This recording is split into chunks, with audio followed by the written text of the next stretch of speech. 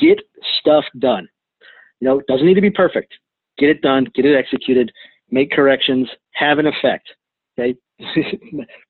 Be the instrument of change to accomplish U.S. national objectives. That is your purpose in life. And if you look back on your life and said, I had a lot of rotations, had a lot of assignments, but you can't put your finger on, what you really did, you have wasted your life. You are listening to the Captain's Coach Podcast, where we provide top insights into sports leadership and peak performance through interviews with some of the greatest team captains and thought leaders in the sports world. Now, here is your host, performance coach, speaker, and author, Ben Smith.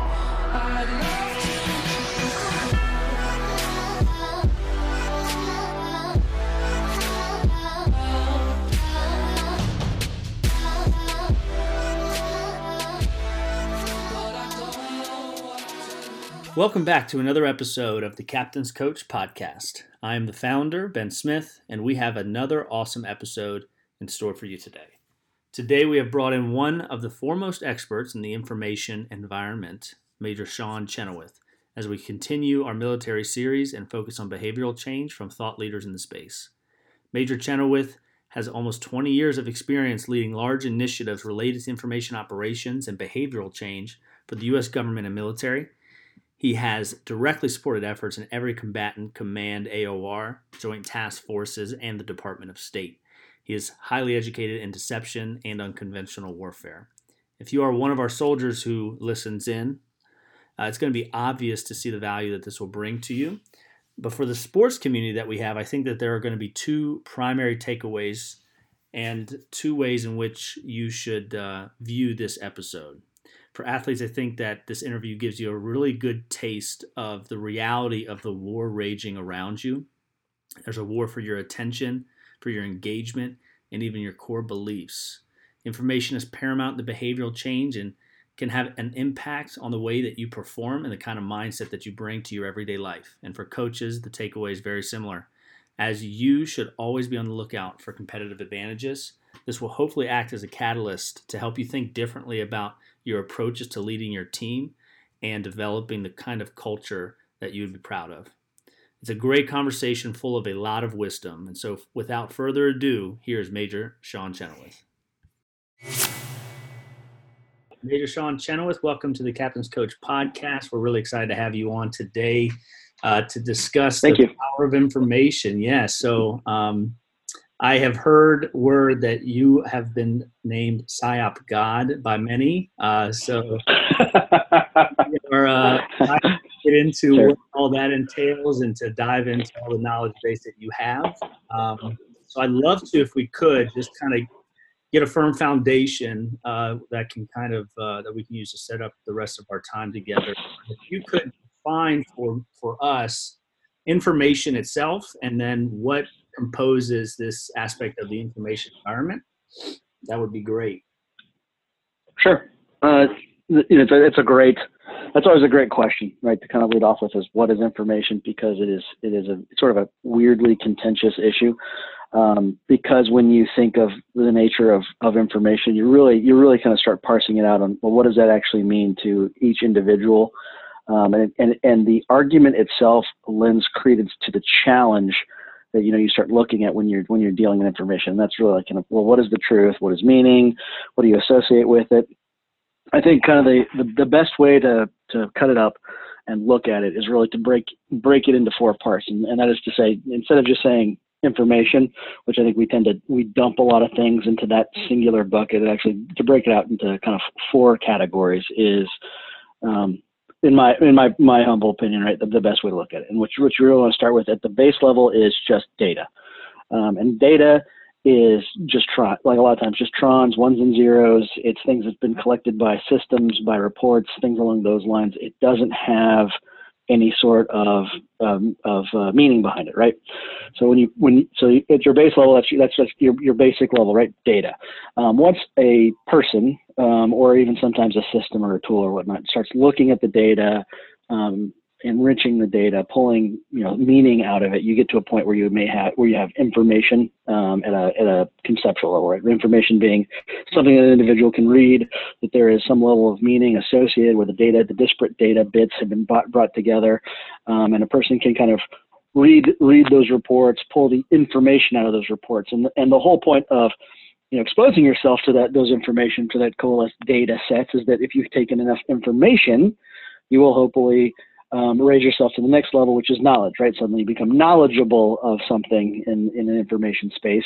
You have some sort of experience. You can start pulling meaning, predict things, how to address things, how to deal with challenge, right? You have a set of knowledge in a particular area based on the information that you've been reading that is put together from the data points. And if you have enough knowledge and you are a practitioner over a protracted period of time and you gain experience, what you ultimately get to is sort of the top tier, which is understanding, right? That innate understanding of what you're doing, that where you can take on a challenge somewhat blindly and approach it. And a lot of it goes back to, why do we have doctrine? This is how we do things with doctrine. Well, in reality, doctrine is there. So if you enter a new theater and you have no idea what you're doing, you have a baseline to say, here's how we're going to at least bite into this apple and approach the challenge set, right? But for everyone who's ever been on a deployment or multiple deployments, they know a lot of times, like, you're in a theater, things are already established, it's adapted to the challenges and the nuances of any theater, and so you're not really using doctrine per se. What you're using is how things have advanced. But that's kind of the microcosm, the challenge set at a very high level is when you say, what is information? It really goes to, it's all of those encompassing things. And, how you inject into that, how you play with that is really important. So. Right. And so just to make sure I heard right, I caught three. I might have missed the fourth one. It was data, knowledge, understanding. And did I miss one at the beginning there? It's actually data, then information, then knowledge, and then at the top tier is understanding. Yeah. Got it.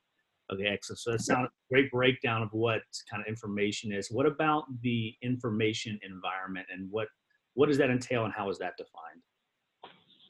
So, the information environment is, I think, kind of a really interesting concept that has been pulled out and developed and massaged, for decades at this point, in one capacity or another. And it was really kind of the thought process, both intellectually, academically, operationally, on how you tackle a battle space that is information.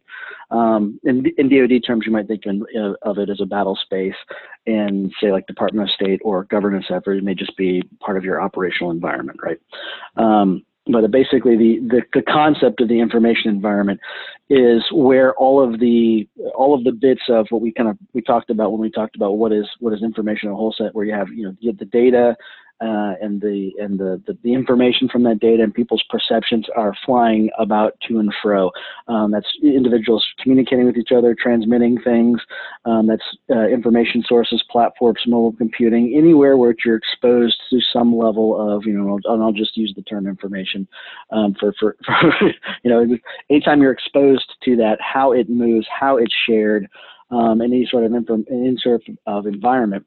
That's really what you're talking about when you're talking about your information environment, and that's at a variety of levels, right? Because again, when we start looking at the data level, you're actually even into the cyber level, right? So it's like cyber is moving through the internet through trons. You have the electromagnetic, and all of that can be kind of parsed into the electromagnetic spectrum aspect of it through radio waves, data signals that are transferred electromagnetic. All of those bits.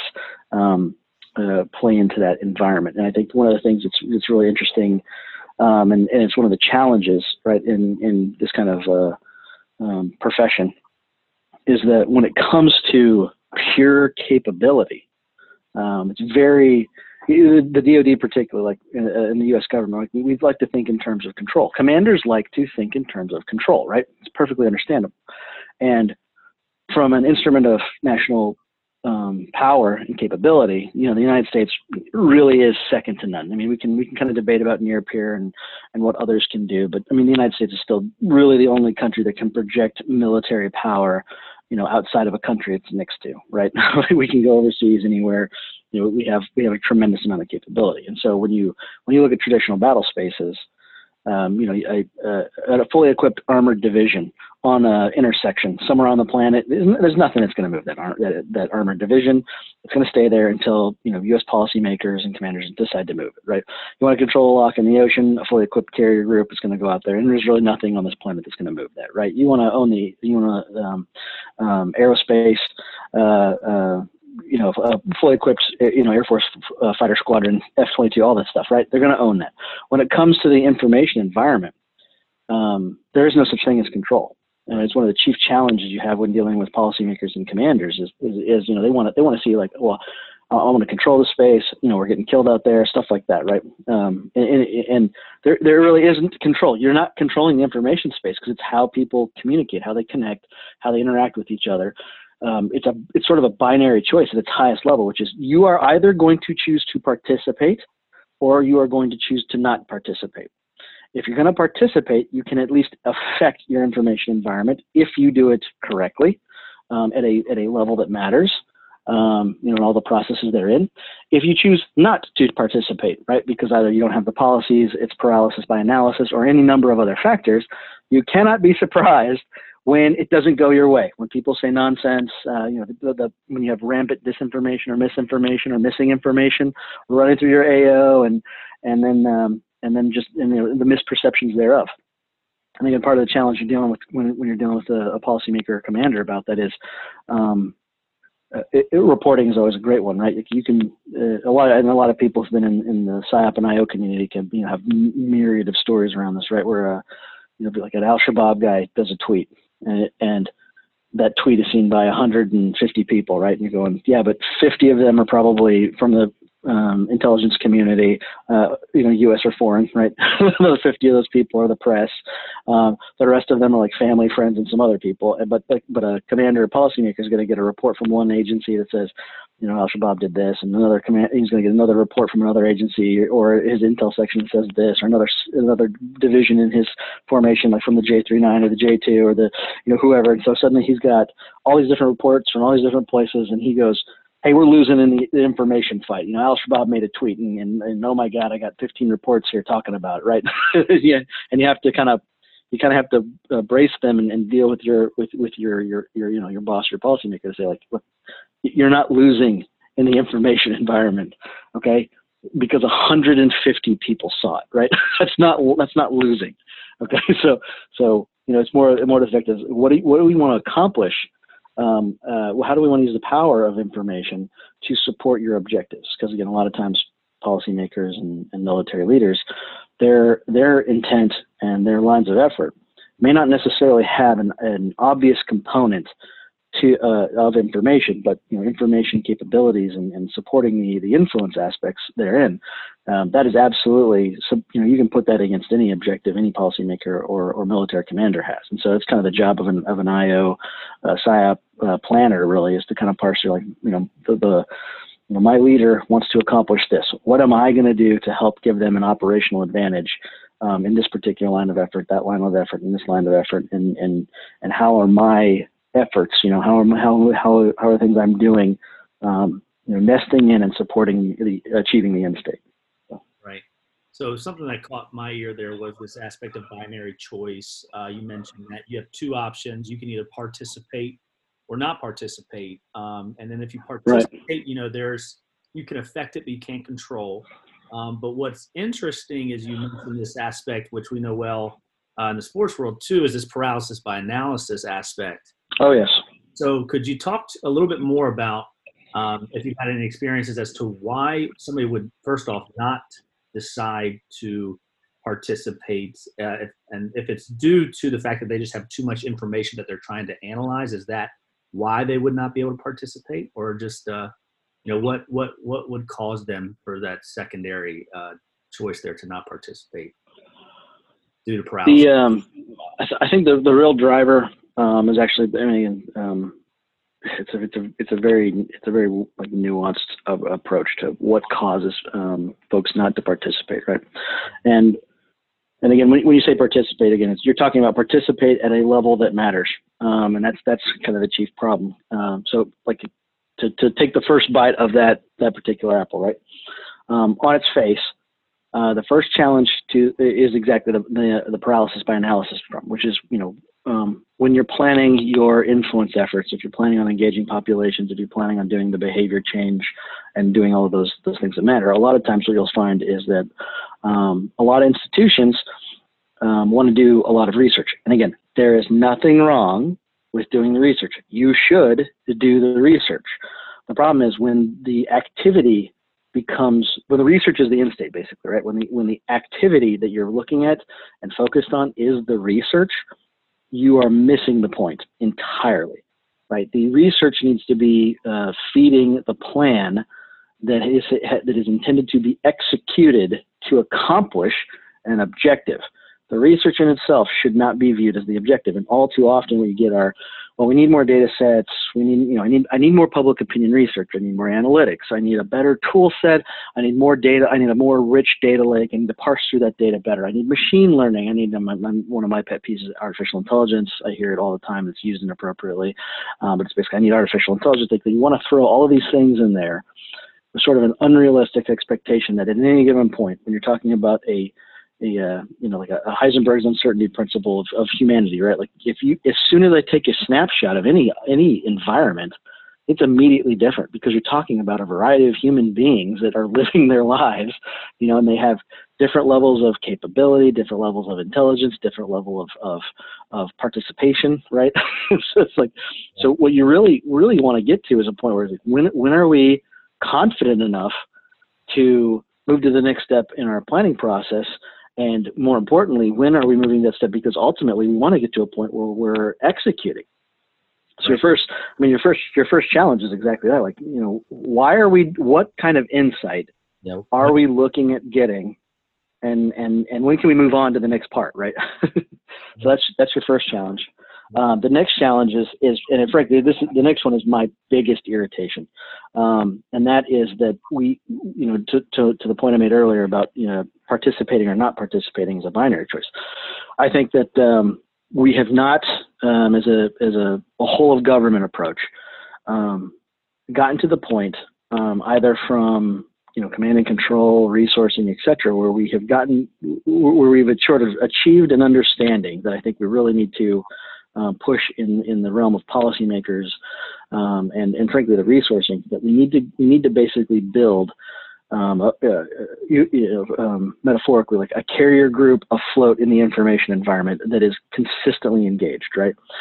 Because when it comes to operating in the information space, it's not kinetic war, right? We're not shooting TLAMs. What we're doing is we're messaging, right? We're building platforms, we're engaging populations, we're breaking through barriers to change. And in order to do that, you need to be persistently engaged, as I mentioned earlier, right? And all too often what happens is our efforts are handled, and even on the, and I do this work all over the globe, 24/7, 365 for years, right? So, a lot of these projects I'm doing, but they're handled on a project basis. And it's not that is wrong. The problem is that it's not holistic, right? What we really need to do is get to a point where we have platforms that are, programs of record that have the funding they need, or are near the funding they need, right? And the interesting part is when you're talking about media production and these engagements compared to other elements of national power, like a carrier group or actual tanks, it's a very cheap buy-in, very cost effective.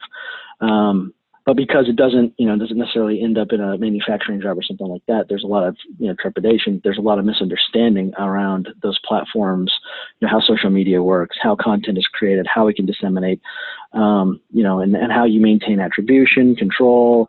No one wants to be told that they're manipulating individuals, things like that. Oh, is it propaganda? Or you're just running a bot farm. All of these kind of these horrible misperceptions that exist in the minds of policymakers, staff planners inside the DoD.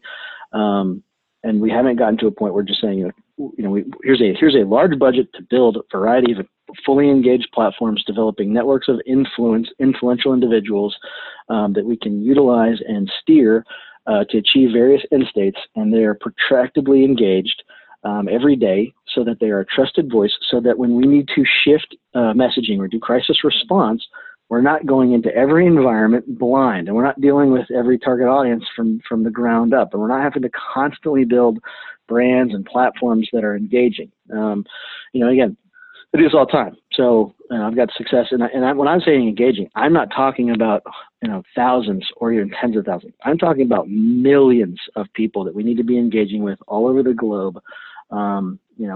Through the advent of mobile technology, the rise of all the social media platforms, and other capabilities, YouTube, Instagram, Line, WhatsApp, all of those things, right? We can get to these target audiences reliably, and we can shift, but we need to have the ingrained institutions, right, that are resourced and have the initial research and initial inroads into, or our operational networks of influencers who are already doing messaging. And again, I think that can be done for very, very effective price, have an enormous amount of impact. And when we have to deal with challenges like suddenly, hey, we've got an issue with the convergence of global power competition, see China, Russia, Iran, when they start to converge their disinformation around COVID, right? You're starting at square one because some of those areas, you're not really engaged at that level, or protractedly enough throughout a large enough region to really get after, one of those bits. So you're starting from ground one, which means it's going to take you weeks or months to figure out what to do. Then you've got to build your content or your capability or your influencer network. It's another month, right? And then you might get operational in a couple months, and that's lightning fast in terms of execution from a government side a lot of times if it's not already engaged, right? The other challenge with that is that if you're using some of the existing things like, well, we're just on social media, we just do this bit of Facebook or whatever, and we're running personas or anything like that. The issue there is, again, you're talking thousands, maybe tens of thousands if you're really lucky. That's not enough. It doesn't matter. That's the thing that drives me crazy sometimes when people say, like, oh, look how successful it was. This tweet got 60,000 individuals like that. I'm like, yeah, but that's all it got. This region has 8 million people in it, right? So maybe you had an impact. But the time it's going to take you to assess the impact of that and trace it back to your specific efforts. You might as well just say you didn't do it, right? Right. There's so much to break down there. I don't even know where to start with that, but I do want to go back to this analysis piece quickly because you brought up a good Sure. point. I want to hear if you have any advice on, because we are living in a world in uncertainty. Every leader is trying to make decisions and they don't know exactly what the outcome is going to be.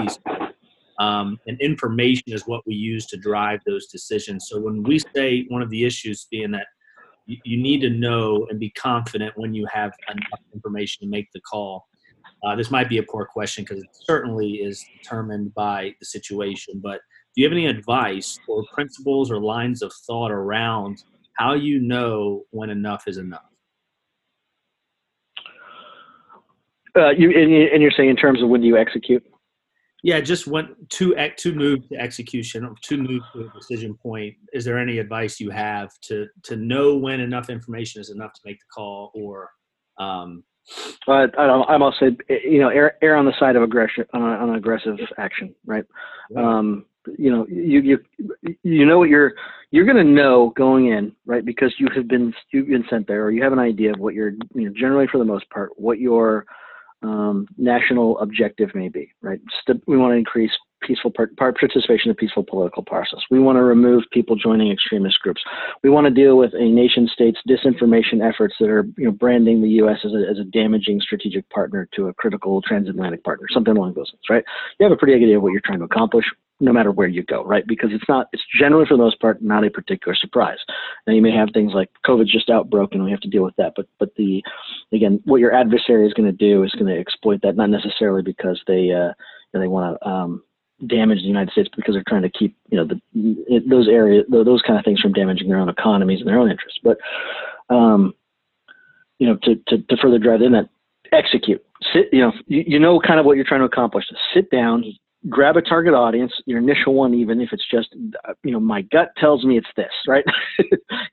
If you have the time and altitude to do in-depth analysis, do that, but do it in parallel, putting together how you're going to execute. Because the great thing about information is you can engage, you can be wrong, fail quickly, recover, and continue to engage.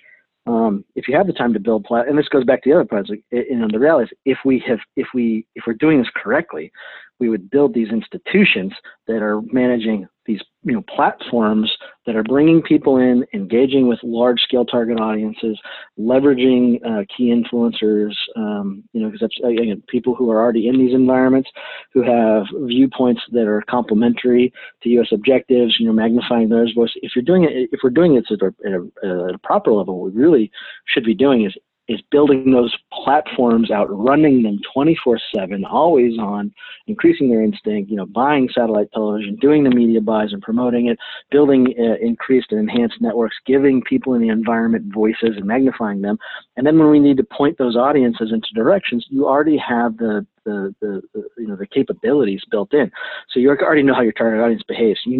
For your behavior change objective or your whatever objective your leader or director tells you to do, you know how to approach that already.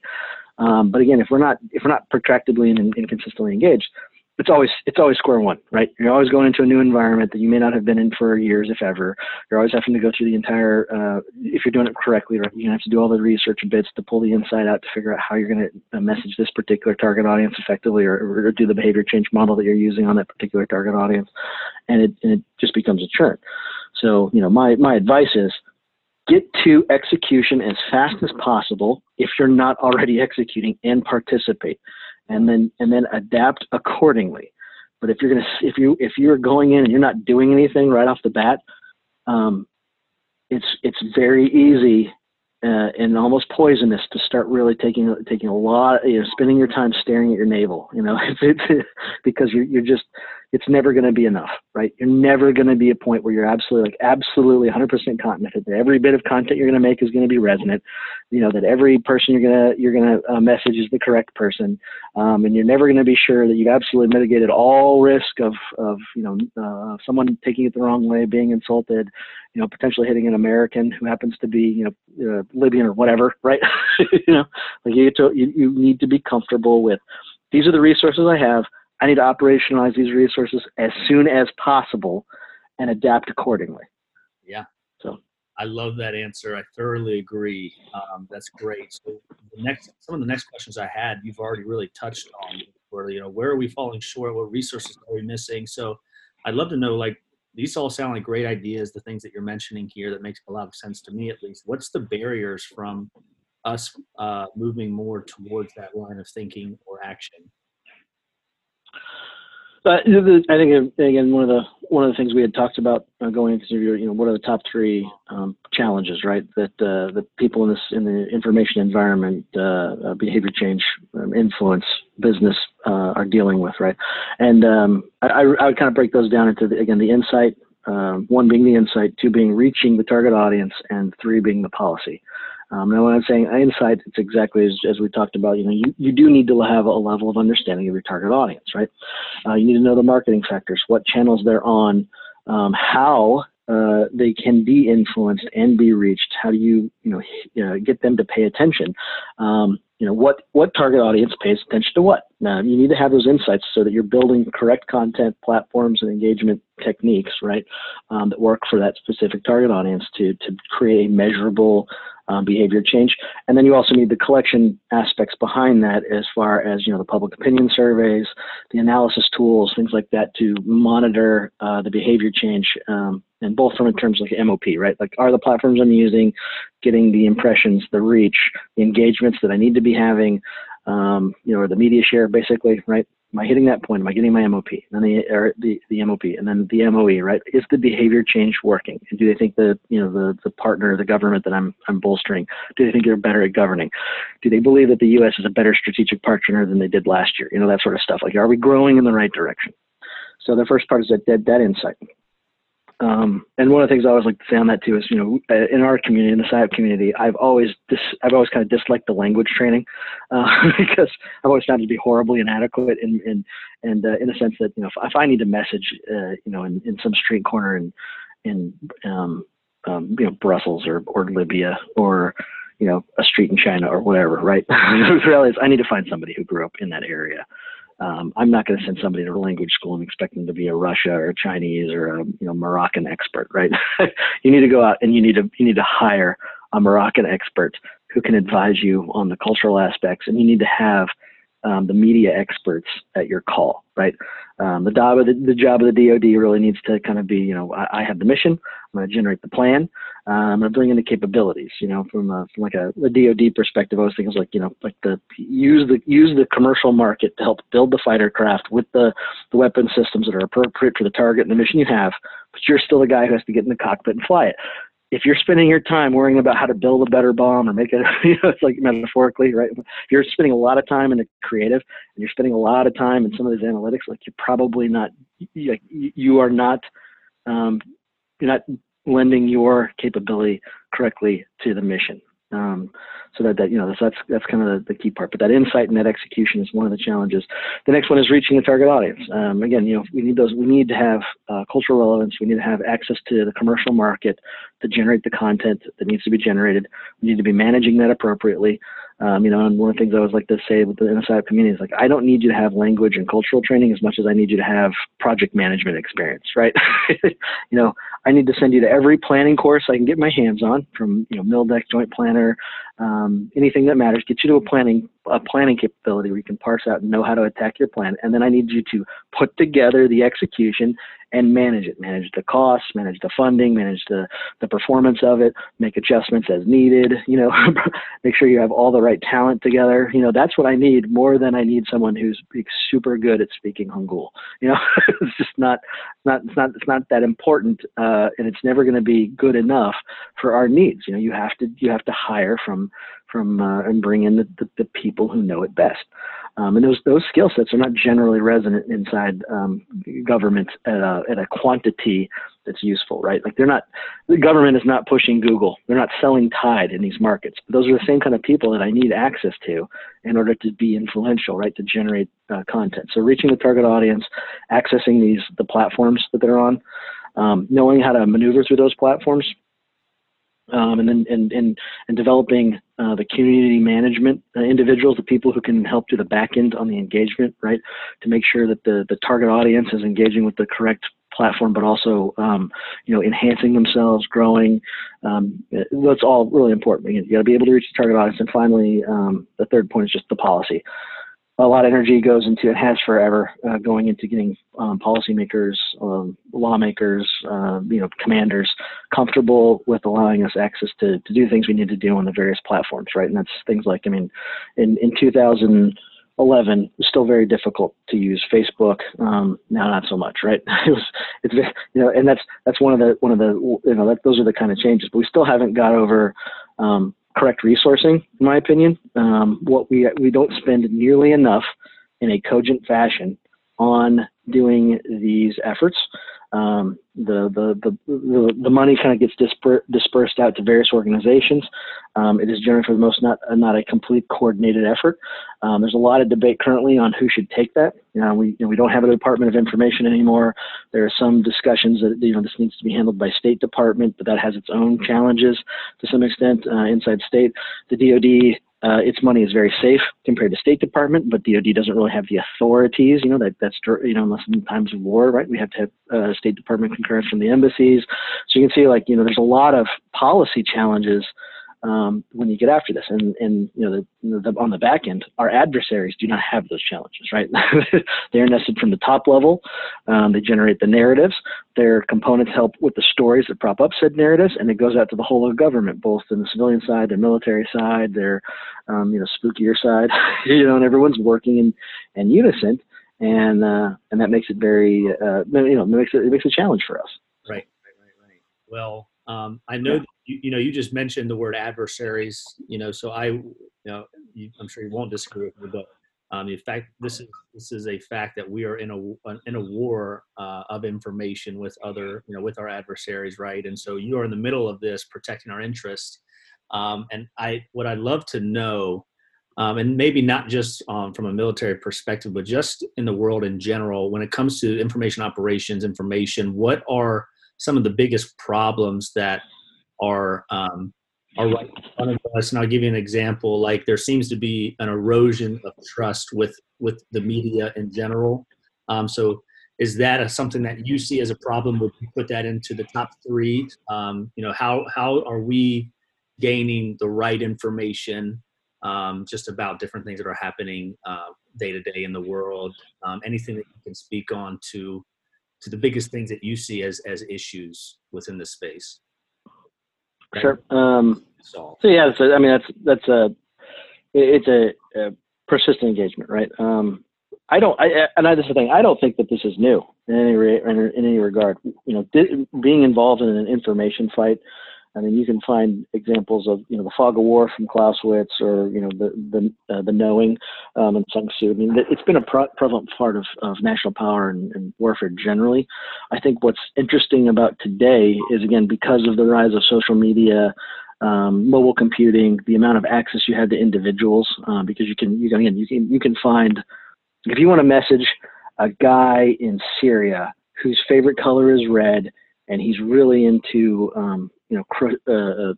hamburgers and Magnum PI, like you can find that guy, right? And you can feasibly message him. And that's an interesting development in how we do these things, which again has really opened up an entire capability that we didn't used to have. It was very, it used to be just broad brush media, lots of radio, television, handbills, television when you could get it, right? Those sort of things. Like, we can get very specific. But what that's also, the development in the current age is that people don't have to necessarily be exposed to information that they are not particularly interested in unless you are buying the media time, right? And that's in-app advertising on their Facebook pages or their YouTubes or whatever. The reality is you're not turning on a radio anymore and listening to the radio wheel generally, a lot of the times, right? So people just, they'll tune their Pandoras, or they have their music that they like, or their talking head that they enjoy, their political pundit that they enjoy. And they may not ever be exposed to an idea that is different than what they're already thinking, right? So what's really interesting about today is that with access to so much information, you see individuals who have limited how they are being fed information that they have, frankly, again, they are being exposed to disinformation and misinformation, and a lot of times missing information, right? Whereas like misinformation is it's inaccuracies and error. And then the disinformation being, inaccuracies or falsehoods that are deliberate. And then sometimes it's just missing information. Again, people move to that stage of like, I moved from my information source to a sense of I know what's going on, but they didn't recognize that their information source was inherently flawed. You didn't have a complete picture. So it wasn't that it was wrong information or even deliberately misleading information. It was just you didn't have a full picture, but you've generated a conclusion. And you have to deal with the target audience that may be exposed or in some engagement level of those three tiers, right? An adversary who's deliberately projecting disinformation, or a media outlet that is reporting inaccurately on things from error because they're trying so hard to get into the news cycle that they are making mistakes, sometimes idiotic mistakes, right? As far as distrust in the media, generally for the most part, it's healthy. You should, just as you should inherently have a level of trepidation with any information source that is feeding you. It's a smart thing to do. If you believe anything on its face, you may not be getting the full picture, because again, a lot of times inherently we start drifting into things we're most comfortable with, right? The stuff I like, the people I like, the pundits I like, who say the things I like.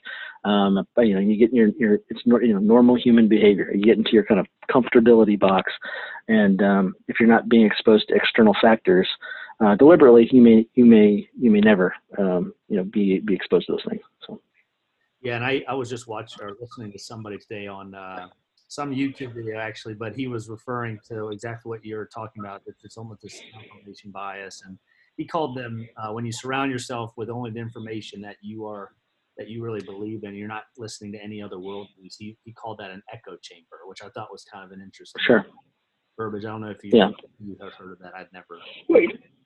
Yeah, cognitive dissonance, or inherent bias, and it's really interesting. Again, because I do this day in, day out. A lot of times I'll have people who brief me on capabilities or processes that they're developing from their commercial or NGO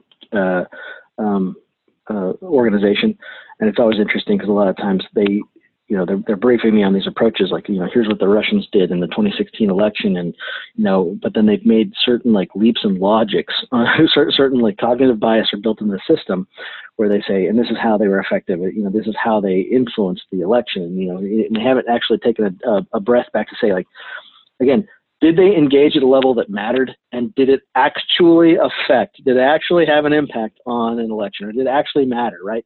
So a lot of times we've created these boogeymen out of adversary efforts. When you look at look, they're really good at doing information warfare to secure energy gains. That's where they're focusing on, right? Like in the case of the Russians and things like that, right? This is where they're very good. This is where they spend a lot of their time and effort to secure these interests. Dabbling in the elections. It's just not true. It just isn't true.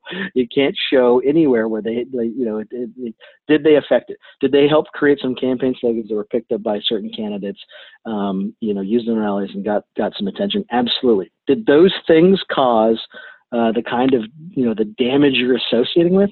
Not at all. There's no. So you're now showing me a model that that I know to be false, right? But your entire system is built on your own inherent biases that you've built in, which again goes back to, you've got to have individuals who are capable of recognizing their own cognitive biases and are willing to be wrong and don't fall in love with plans, and you have enough diversity of thought that you can do this appropriately. So, right. All great stuff. So I have two more questions I'd love to ask, and I just looked at the time. We're sure. Almost time flies by when you're having fun. So I'd love to get your thoughts. Again, these are just things I've been kind of thinking about. That when we talk about information, I go immediately to keywords such as perception and identity and beliefs and truth. Mm-hmm.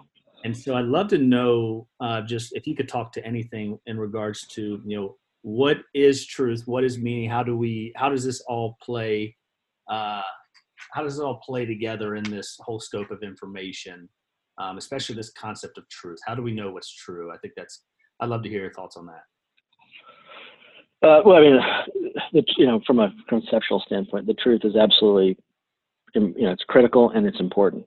The challenge, I think, when you really look at what truth is, it's not really definable, because people will view, a human being has inherent biases, they have perceptions, they have beliefs, and what one person can look at something and say, this is true, another person will look at it and say, that is absolutely not true. And when you start you kind of start mucking about, well, who's right and who's wrong about this particular thing, when, to some extent, who cares, right?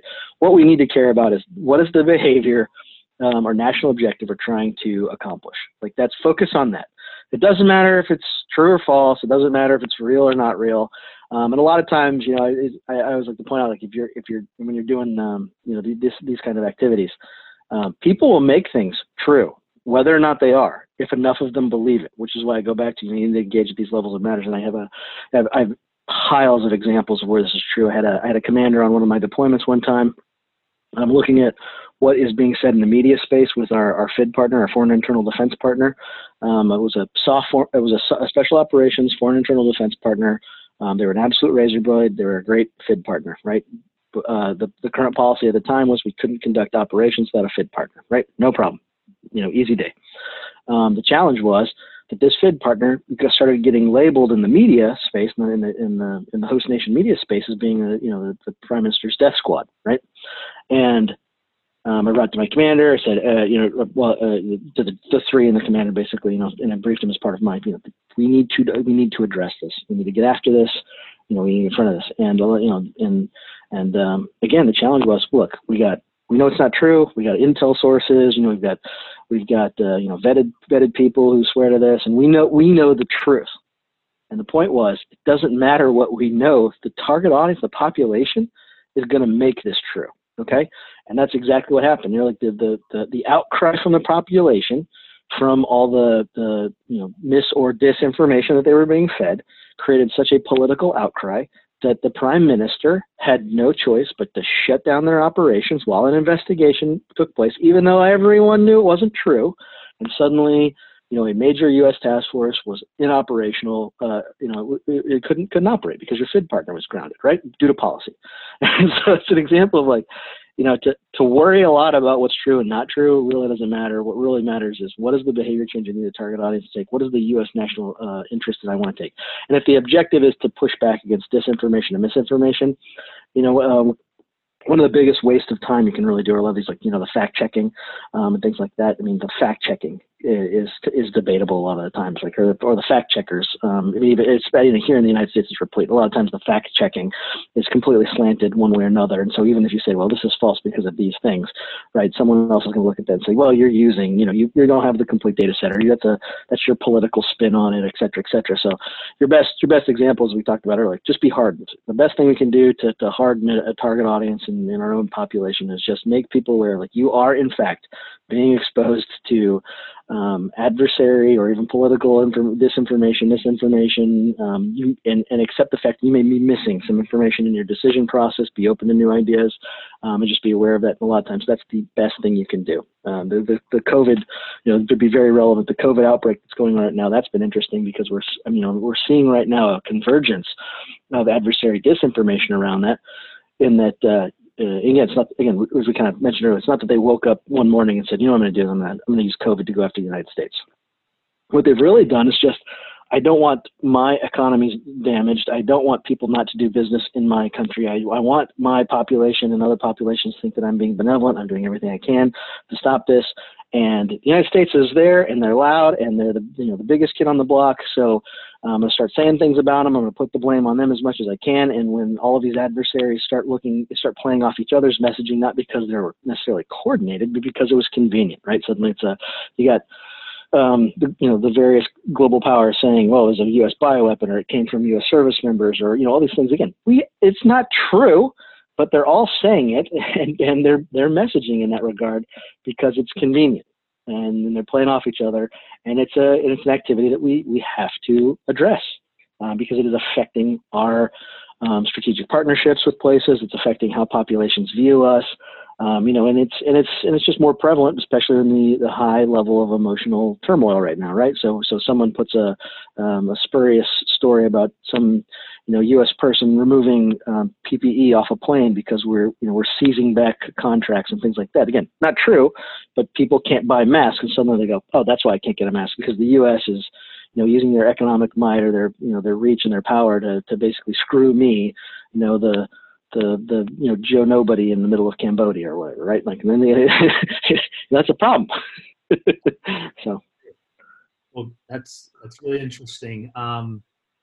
I would love to go into this COVID and hear what your thoughts were on that. I don't know if we have the time here, though. I wanted to ask you one more question here. I was recently going across some videos and listening to Nicholas Talib, who worked with Daniel Kahneman on he's done a couple of different projects, especially about cognitive biases and whatnot. And, in this world of big data that we're getting into, where more and more data and information is piling up, he made a comment that really was interesting. He said that human judgment was greater and better than big data. And he made a quote. He said, I'm sure that 99% of what your grandmother told you today, or told you, still holds true today. And it's just such a different approach that I've heard about big data, because that's all I hear about. So would love to hear if you have any thoughts on that at all. I'm sure he didn't mean that big data is meaningless, that it doesn't exist, but I thought it was an interesting take on where we're heading in the future. Sure. No, I think that on its face, big data is extremely important, and really talking to the data sciences, they're extremely important. There is more data now than there's ever been.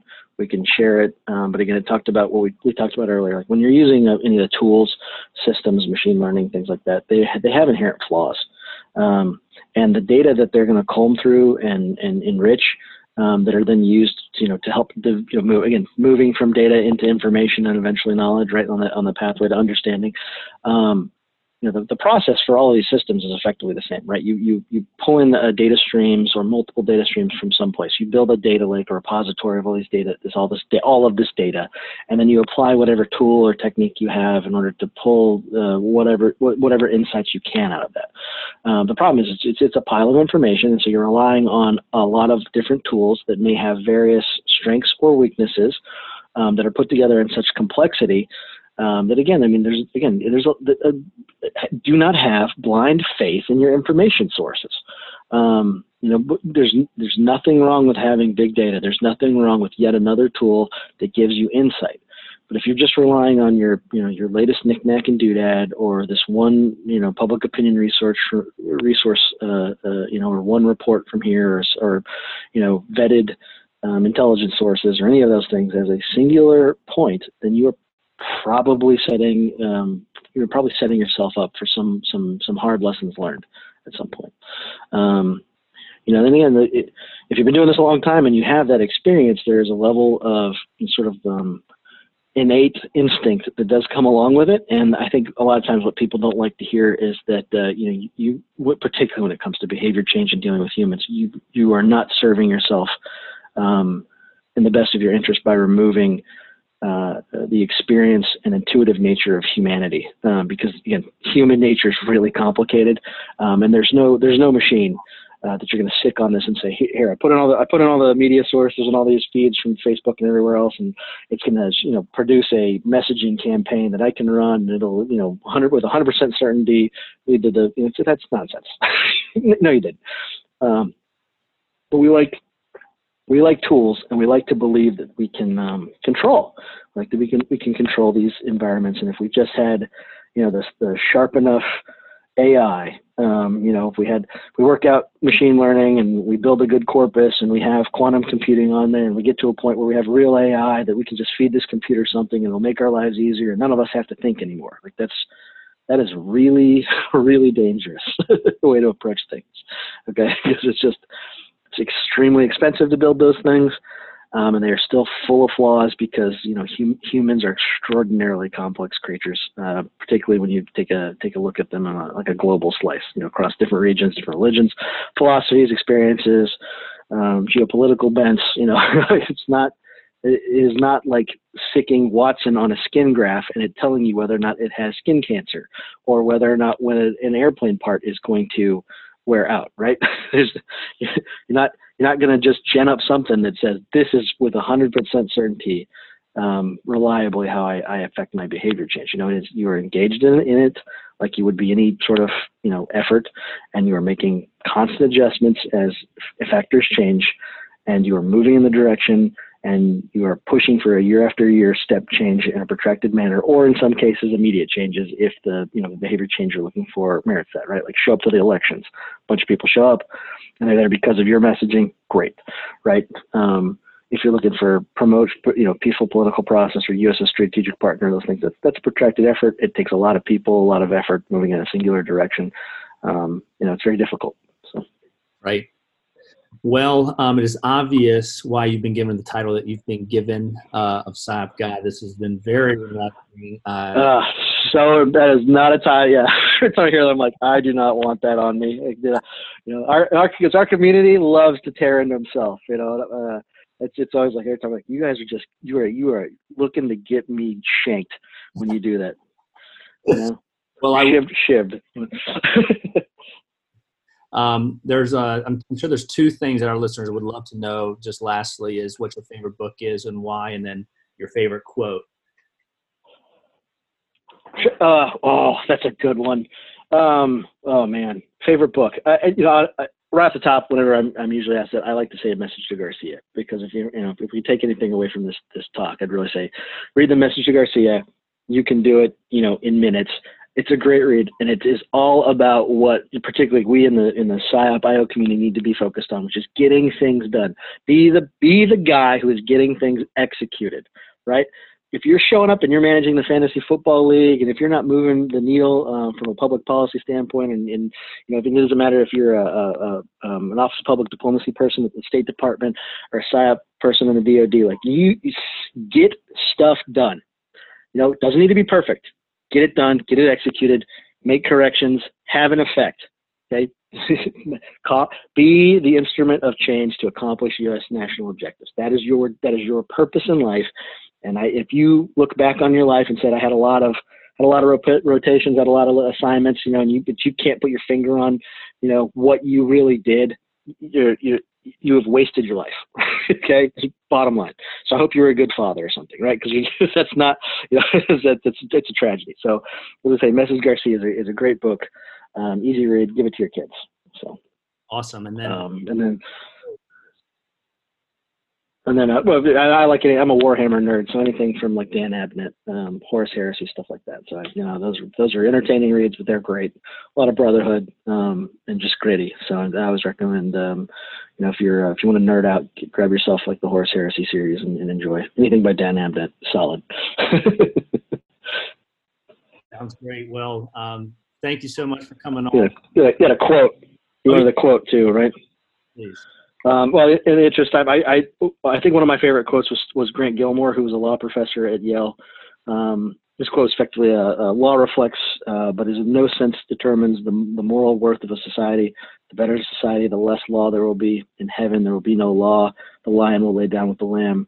The worse the society, the more law there will be. And in hell, there will be nothing but law, and due process will be meticulously observed. I always loved that one.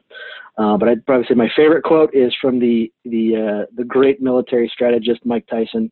Everyone has a plan until they're punched in the mouth. Yeah. Awesome. Well, again, thank you for coming on. This has been awesome. Always good to talk with you and always learn something. So I'm sure our audience will enjoy this as well. So thanks again for your time. And I hope that you enjoy working from home and spending some time with the family. Will do. Thank you. All righty. Have a good night. Thanks for listening to the Captain's Coach Podcast with Ben Smith. If you liked what you just heard, please give us a 5-star review on iTunes and check out our website at captainscoach.com. Join us next time for another edition of the Captain's Coach Podcast.